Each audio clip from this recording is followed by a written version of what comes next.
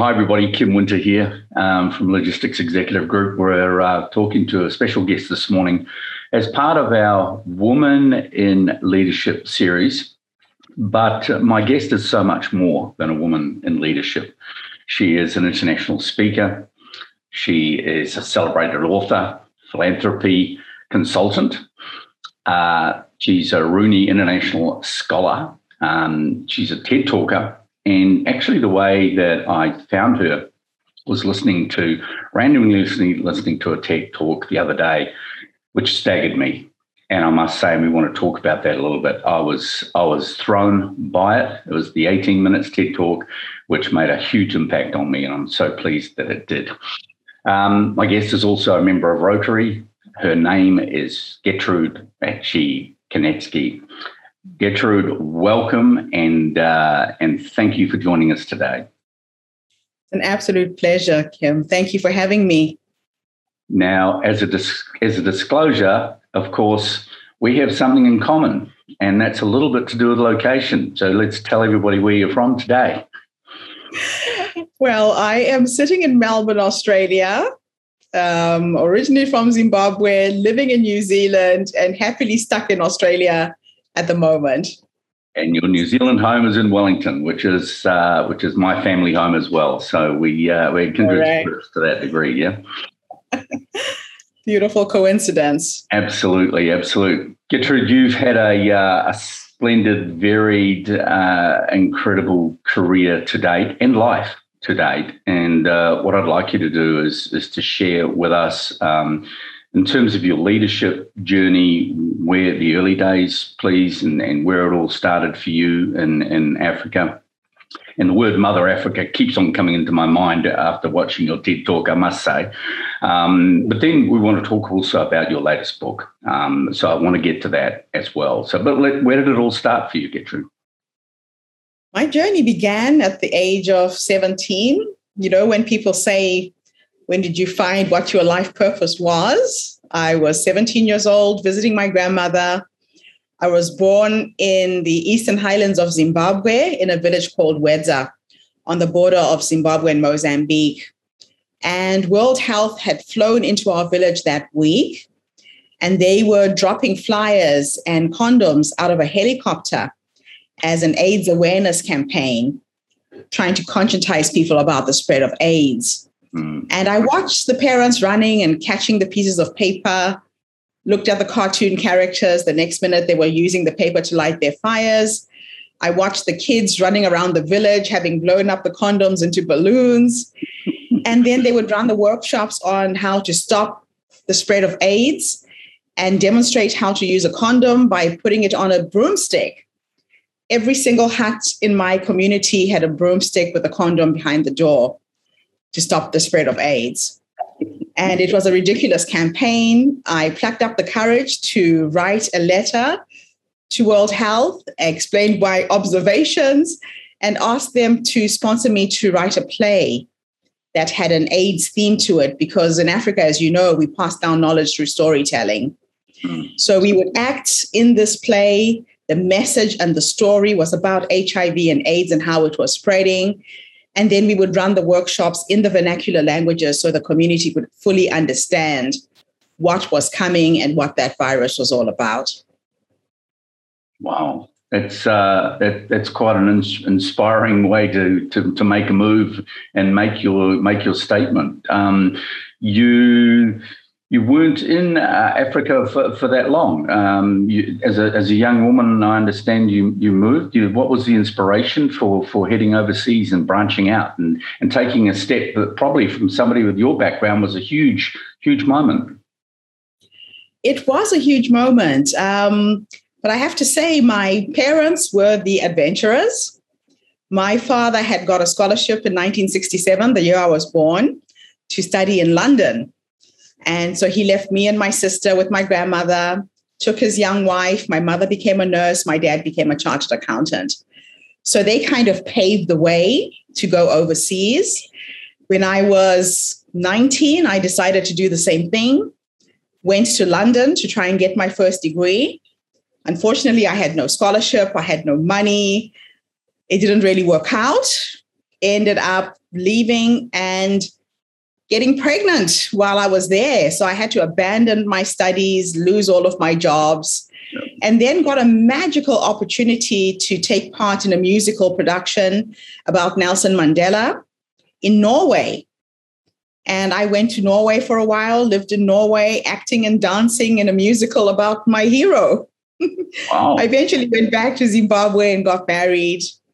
Lived in Zimbabwe for a little bit. Then we moved to South Africa just before South Africa had independence. And then I went back to university when I was 27 and I had 2 children. And I studied, did a Bachelor of Commerce degree, majored in industrial psychology and management. So that was the journey. And then from there, we moved to New Zealand as a family.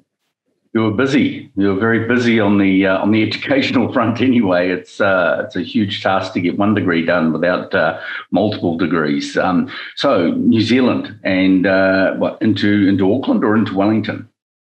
Straight to Wellington. I've lived in Wellington for 21 years. Absolutely love it. Have no intention of going anywhere else. It's a beautiful city. It is indeed, and of course, while you've been there, reading your bio and having a look at things at the top of the show today, you again, we have a bit of a kindred spirit. You gained some interest in the issue of recruitment, and from what I understand, you were, I'm not too sure which one came first, but you ended up being in the recruitment field for medical professionals. But also you met one of New Zealand's most famous writers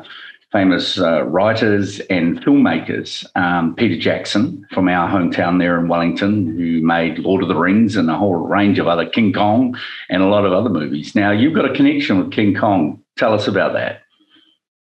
So I started with a recruiting agency for doctors when we arrived. My ex-husband was a doctor, and I just saw the hundreds of vacancies for health professionals in New Zealand and Australia. And I just wrote back to Africa, told some friends, placed my first 5 doctors and made $125,000 in 3 months and created a multi-million-dollar business. I then got the opportunity with Peter Jackson because I stalked him. I've got to be honest. And a storyteller, it was fascinating to live in a city with a man like him. They were giving lectures and talks while they were making Lord of the Rings, and you could go and listen and participate. And I plucked up the courage one day. I was sitting at the back of the hall, listening to the guy who designed the spider in Lord of the Rings. And I put up my hand and I said, what can I do to act in the next film? Mm. And they happened to be casting for King Kong at the time and looking for 350 African extras for one scene. And I saw the business opportunity immediately and offered my services. I knew a lot of people in the African community. I was working with the refugee service, volunteering there. I worked on the Wellington City Council's ethnic forum. And so I created a database in a weekend through those communities that I sold to Weta, went into the film and advertising business, recruiting extras for King Kong, for Avatar, films that Denzel Washington came to film in New Zealand. And yeah, it's been a fascinating 21 years. Irrepressible entrepreneurial spirit, no question about that. But Wellington does tend to have that bit of an effect on you as well, because there's a lot of dreamers in Wellington, and it's a uni town, and there's a lot of people making their way in the world. And certainly the first 40 years of my life, I have extremely fond memories of Wellington, and can't wait to get back, I'm sure. But look, so you've gone from recruitment, you've gone from being a scholar, you've worked around different elements of social support, and as you said, with the refugees coming into New Zealand, which is New Zealand for its size, I think I can say it's always been fairly welcoming of bringing refugees in. But then you moved into being a speaker and advising people on philanthropy. Talk to me a little bit about where the vision came to get into the speaking, and then the book. I want to talk about the book and what's the book's title and what is it about? Well, I wrote my first book a year after I got to New Zealand, and I was trying to find a way to make money to pay for school fees for the orphaned children in my immediate family. Yep. So this is my second pandemic. The AIDS pandemic wiped out most of my family, my generation. My grandmother had 11 children. She had 34 grandchildren. 19 of my first cousins died of HIV-related diseases, including my youngest brother. So we had 49 orphaned kids on my side of the family alone, and another 40 on my ex-husband's side. Wow. So I thought, let me learn about self-publishing. Got coaching and mentoring from Mark Victor Hansen and Jack Canfield, the two guys who wrote Chicken Soup of the Soul, the best self-published authors in the world. And they took me under their wing and coached me and mentored me and showed me how to sell this book. And that's what created the speaking career. I didn't deliberately go into speaking. I spoke to sell the book. And before I knew it, people started passing my name to events planners. And it turned into an amazing 21-year career that has taken me to 56 countries. I don't know how many towns, villages, cities in between. Yeah. It's been incredible. And the book that's coming up now is called Ubuntu Leadership. And it's a handbook for diversity, inclusion, and belonging. I found as a minority living in New Zealand, Australia, there was a need for these conversations to be had. I have been asked to do a lot of workshops in the corporate world. And so I needed something that I could take in to leave behind so people could really grasp some of these concepts. And Ubuntu is an interesting philosophy and really ties well into leadership in the sense that as a leader, you lead from behind. It is servant leadership where you put your staff, your employees, those you work with you in front of you. So you're not standing in front, you're uplifting them, you're being a mentor, you're being a role model for them to follow your behavior. And the 4 pillars of Ubuntu, again, apply perfectly to leadership. Ubuntu has got 4 C's and an E. It's community, compassion, collaboration, and connection. And the E is empathy. And all of those are really needed in any organization. So I look at unconscious bias, how to confront it, and bridge that gap across the differences you might find in your organization. I focused on inclusive conversations and skills for those inclusive conversations as well, because it can be quite challenging if you're not used to dealing with these difficult subjects around racism and issues around minorities in any organization. And of course, communicating about culturally sensitive issues and how to support colleagues from underrepresented groups in your organization as well. Sure. I love to help organizations cultivate a culture of competence and inclusion, and developing cross-cultural intelligence in organizations is a big passion of mine. Cool. So this handbook came out of my running workshops for different organizations around the world.